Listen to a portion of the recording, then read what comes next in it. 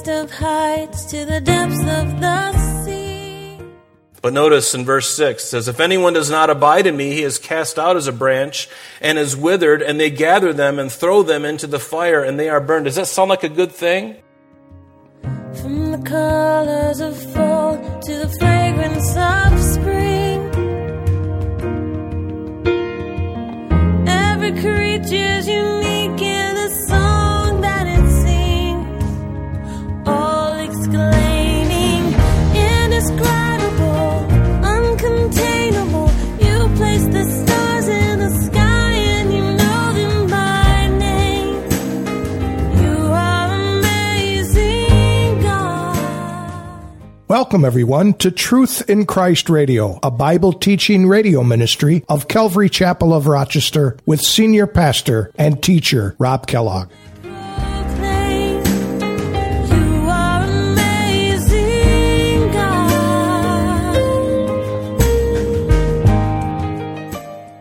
Jesus warned his disciples that failing to abide means that life fails. A branch only has life as it is connected to the vine. A disciple only spiritually lives as they are connected to the Master. We think of how these words would impact the 11 disciples who first heard them. Jesus told them he would depart, yet they would not be disconnected from him. The work of the Holy Spirit sent by the Father would be to keep them connected to Jesus. If they were disconnected from him, they would be ruined. There are no true disciples who do not abide. The branch must remain connected to the vine, or it has no life and is no lasting good. Now here's Pastor Rob. Hey, let's open our Bibles this morning to John chapter 15. John chapter 15, and we're going to read we got down through verse 5 last week. I'd like to hopefully finish a chapter today. I think we can. But let's just start in verse 5. Remember, Jesus is in the upper room with his disciples the night before he would be taken by the prison guards and he would be falsely accused, falsely arraigned. This whole false thing is happening to Jesus. He's done nothing wrong. He was the most innocent person in the world, and yet because he came to the earth to save sinners like you and I, the world rejected him. And that's part of the message today, because the world is not a friend to the Christian. And don't be surprised when the world rejects you, because if they rejected him, they're going to reject us as well. And that's something that we have to understand as we walk with the Lord, is that we are an enemy territory in a sense, because this world, even though the Bible says that the earth is the Lord and the fullness thereof and all they that dwell therein, that is a true statement. It is his. He created it. He has created us. He's placed his Spirit in us. And even for those who don't know him, he has done this in their lives as well. And he loves them as well. Even for those that don't love him, he loves them.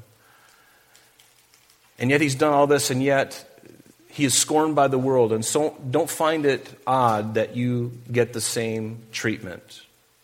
We have to understand that, because otherwise it'll take you by surprise. Because when I first got saved, I thought that it was such good news to me, and I was so excited. I wanted to tell everybody, and I was shocked to know that people didn't share my same enthusiasm. You know, I told my family, and they're like, "Who is this? What happened to you?" Right? But we're in enemy territory, and the world doesn't understand, and they can't understand us until they themselves are born again too, and then they understand. And that's just the way it is. And so we'll look at that later today. But Jesus told his disciples to continue to abide in him, that place of remaining and dwelling. And that can be done regardless of your position physically.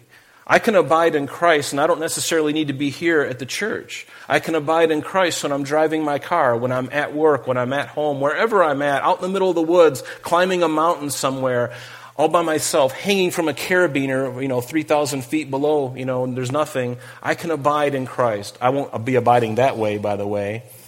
But we can abide in him wherever we are at. And so Jesus, notice in verse 5, he says, "I am the vine, and you are the branches, and he who abides in me and I in him bears much fruit, for without me you can do nothing.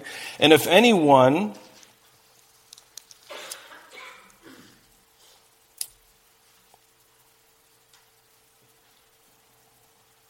If anyone does not abide in me, he is cast out as a branch and is withered, and they gather them and throw them into the fire, and they are burned. And notice he goes on in verse 7, if you abide in me and my words abide in you, you will ask what you desire, and it shall be done for you. But my Father is glorified, that you bear much fruit, so you will be my disciples. And as the Father loved me, I also have loved you, and so abide in my love. And if you keep my commandments, you will abide in my love, just as I have kept my Father's commandments and abide in his love. And these things I have spoken to you, that my joy may remain in you, and that your joy may be full. And this is my commandment, that you love one another as I have loved you. Greater love has no one than this, than to lay down one's life for his friends. You are my friends if you do whatever I command you. No longer do I call you servants, for a servant does not know what his master is doing, but I have called you friends, for all things that I have heard from my Father I have made known to you. You did not choose me, but I chose you and appointed you, that you should go and bear fruit, and that your fruit should remain, that whatever you ask the Father, notice, in my name, he may give you. These things I command you, that you love one another. And then Jesus goes into this section that we're going to spend more time on today, and he says, if the world hates you, you know that it hated me before it hated you. If you were of the world would love its own. Yet because you are not of the world, but I chose you out of the world, therefore the world hates you. Remember the word that I said unto you, a servant is not greater than his master. If they persecuted me, they will also persecute you. If they kept my word, they will keep yours also. But all these things they will do to you for my sake, my name's sake, because they do not know him who sent me. And if I had not come, and spoken to them, they would have no sin, but now they have no excuse for their sin. And he who hates me hates my Father also. And if I had not done among them the works which no one else did, they would have no sin. But now they have seen and also hated both me and my Father. But this happened that the word might be fulfilled, which is written in their law. They hated me without a cause. But notice verse 26, but when the Helper comes, whom I shall send to you from the Father, the Spirit of truth who proceeds from the Father, he will testify of me, and you will also bear witness, because you have been with me from the beginning. From the beginning. And so Jesus, as we look at this, when we go back to verse 1 there, this vine, we looked at this last week, that the vine was, the cultivated vine, was Israel. It was Israel. And these branches that do not bear fruit, these are, we're going to see that they're a different group of people, because they're cast, they're gathered, and they're burned in the fire. But we also looked at this word abide, and that word abide literally means to stay in a given place. It means to remain and to dwell, to tarry and to wait. And that's what we are to do while we wait for Jesus' return, is just to wait upon him, to abide until he comes. And so this word is very important to us. And I pray that all of you are abiding in Christ. Abiding in him, taking the time to spend with him every single day. Don't let a day go by without you opening the Bible. Set aside a time in the day. For you, maybe it's in the morning. For some, it's later in the evening. For some, it may even be at lunchtime. But take at least a half hour or more a day and just get quiet, because our world is so busy. It's so busy. And I know that all of your lives are just as busy as mine. But you have to, it's not going to happen by default. You have to purpose with all of your heart to guard that time. Guard it. It is your life. Okay? It's your walk with Christ. Guard it with all you have, and don't let anything encroach upon it. Do your best to put out all distractions. Turn off your cell phones. Get someplace where you can be quiet, where the kids aren't around. I know Susanna Wesley, John Wesley's mother, when he was just a little guy, and she had a bunch of kids in the house, and back in those days, the women wore these huge dresses. She would actually take her dress, the outer part of her dress, and stick it over her head. And she abided with Christ. That was her private time. Her quiet time was hiding under her big hoopla, or whatever you want to call it. while her kids are still running around. And she said, this is mommy's time. And they would go and they would play amongst each other, but she would find that quiet place. I want to encourage you to foster a quiet place somewhere in your life, in your home, at whatever time works for you. Everybody's schedule may be different, but get that time and spend that time and learn to abide. Learn to remain in Him every single day, and you will find that your life, your bearings, your anchor is going to be so much different. Your life will change because you'll be abiding in Christ, and all of a sudden the things that used to rattle you don't rattle you any longer. And you're going to have a peace that passes all understanding. There's something about the Word of God and the Spirit of God. It settles us. He settles us. And I love that. I love that sense that I get. Then there's a moment where I can't define it, and it's not definable by time. It's just a moment when I just sense and I have this feeling of rest and of peace and even a confidence in Him. It's not about me at all, but I have that sense, and I'm just like, oh, Lord, I want this to continue. And you know it when you're there, and it's a beautiful time, and enjoy those times. Enjoy those times. Foster them. Guard them. Schedule them if you have to. It's so important, folks, to abide every single day. Don't let a day go by. But notice what Jesus said in verse 5. He says, I'm the vine and you are the branches, and he who abides in me, in Him, and in Him, and I in Him, bears much fruit. See, Jesus wants to have fruit in your life. He wants that fruit to develop, and He wants you to have much fruit. More fruit and much fruit. And apart from the redemptive saving work of Christ in our hearts and our lives, we can do nothing of eternal value. Jesus said, you can do nothing without me. And even the horticulturalists and the botanists, all these people know that there's no way for a branch or a leaf or any living thing to abide apart from its source, from its vine, from its root. It just doesn't happen. It needs to get its nutrients, its life from the source, from the vine. And Jesus is that center, and He's the one that we need to be plugged into. That's why we need to abide in Him. Because otherwise we are like a branch that's cut off. And if we remain in that place, we die. We shrivel up. And there are many Christians who are heaven bound, but their relationship with the Lord is such that they're not abiding. And those are usually the people who doubt their salvation. Because they're not feeding themselves. They're not allowing the Spirit of God to work in them. They're not abiding every single day. And when you do that, you're basically cutting off the supply. I love the way one preacher said it. He says, get under the spout where the blessings come out. I think it was John Corson who said that. So I'll give him credit because that's a really cool idea. But get under the spout where the blessings come out. But some people say, nah, I don't think so. And they move over and they don't receive the blessing. They don't receive anything. And they purposely remove themselves. And my question for that person is, why did you do that? Why would you do that? When you're under the spout where the blessings come out, and that doesn't mean that it's going to be void of difficulty, okay? You're going to have difficulty even when you're under the spout where the blessings come out. But when you remove yourself from that place, I got to ask you a question. Why did you do it? And then if it continues long enough, I would start to, and again, this is a question that you have to ask, is am I really one of His? Because if I'm really one of Jesus's, I'm going to stay under that spout. I want to stay in the vine. I want to abide in Him. Why would I want to do anything different? Why would I call myself a Christian if I don't want to walk like a Christian? If I don't want the Christian life in me, if I don't want the Holy Spirit in me, then why do I call myself a Christian? If I'm not willing to be all in. And I want to encourage you this morning to be all in.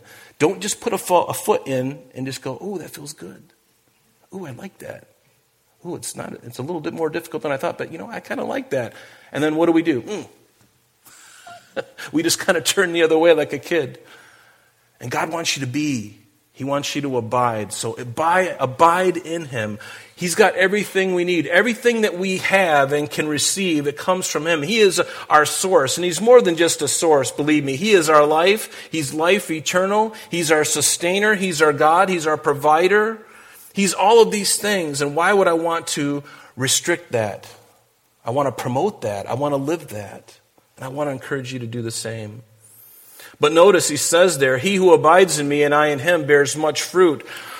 This ought to remind us of a passage in Galatians where it says the fruit of the Spirit is love, it's joy, peace, long-suffering, kindness, goodness, faithfulness, gentleness, self-control, and against such there is no law. And those who are Christ have crucified the flesh with its passions and desires. And if we live in the Spirit, let us also walk in the Spirit. If we are going to call ourselves a Christian, then let's get about it. Let's abide in him. And in that abiding, we do those things. Yes, there is something that we have to do.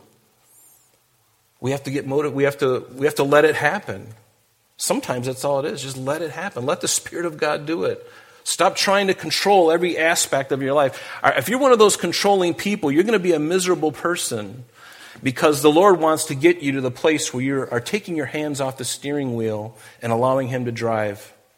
Because so often we got white knuckles and we got our hands on the steering wheel. We're like, not going to do it. I'm going to steer. This is my way, my path, my life. And God's, and then basically what you've done is you've stepped out of the place where the blessings come out. And you are going to be not happy. You're not going to be blessed. So I have to abide in him. And he does all the work. I have to do very little. All I got to do is abide. You ever notice a branch? It never struggles and fights and kicks and spits, does it? It just hangs there. It's attached. Very happy. Thank you very much. I'm just receiving. Thank you so much. I'm just receiving all this good stuff. Thank you. Just hanging there. Oh, look, a blossom. Oh, look, fruit. Oh, that's great. Just keep it coming. We don't have to do a whole lot. But as we allow these attributes of the Spirit that we just read to be lived out in us, there'll be much fruit not only in us, but also toward others and other people's lives. They will see it and they will desire to draw near, because a Spirit-filled Christian is one that is attractive to others, especially those whose eyes God is opening, those in the world who are willing to see. And God is walking alongside of them, the Paraclete. He's walking beside them. And all of a sudden they see a real believer walking in the Spirit. And they're like, you know what? That's exactly what I want. I've been looking for that peace all my life. How do you get that peace? Well, I believe in Jesus. I go to church. I read my Bible. I pray. I'm in fellowship. I'm loving him. I'm serving him. And they're like, I want to get plugged into that. Well, follow me as I follow Christ. Come to church with me. Go serve with me. Let's pray together. Let's fellowship and let's eat together. Right?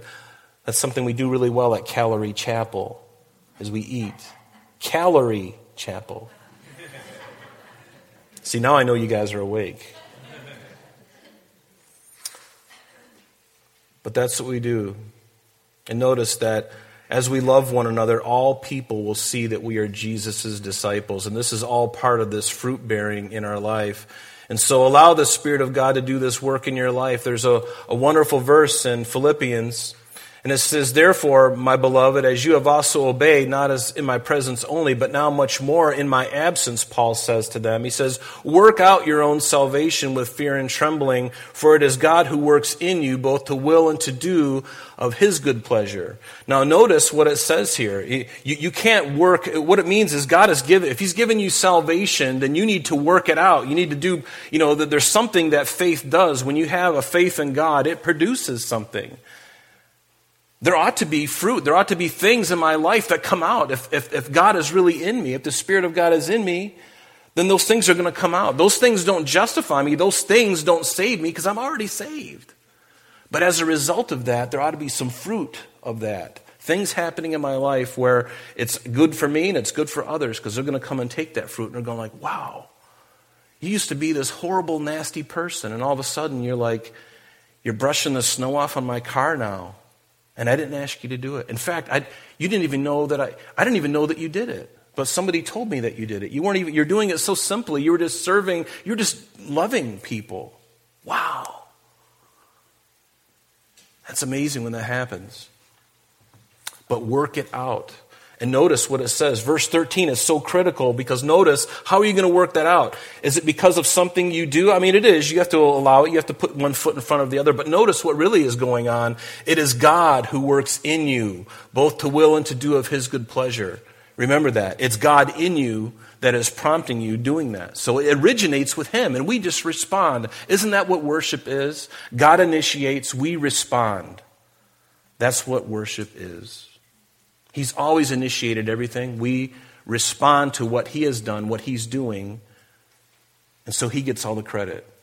I don't get all the credit. But notice in verse 6, it says, if anyone does not abide in me, he is cast out as a branch and is withered, and they gather them and throw them into the fire, and they are burned. Does that sound like a good thing? Does it? No, it doesn't sound like a good thing.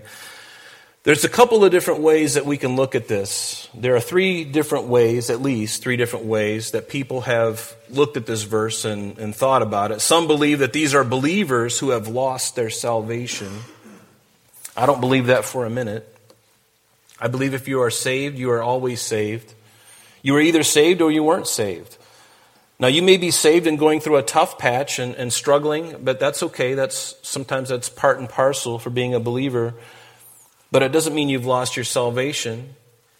So I don't believe that this is speaking of a believer, this verse 6. I don't believe that that's speaking of a believer who has lost their salvation. Some others believe that Jesus is talking about believers who are not bearing fruit, and that really what this is them just losing their rewards in heaven. We know that for believers there's what we call a judgment seat of Christ, and it's not a judgment for salvation, but it's a judgment or a giving or losing of rewards based on what we've done since we've been in Christ.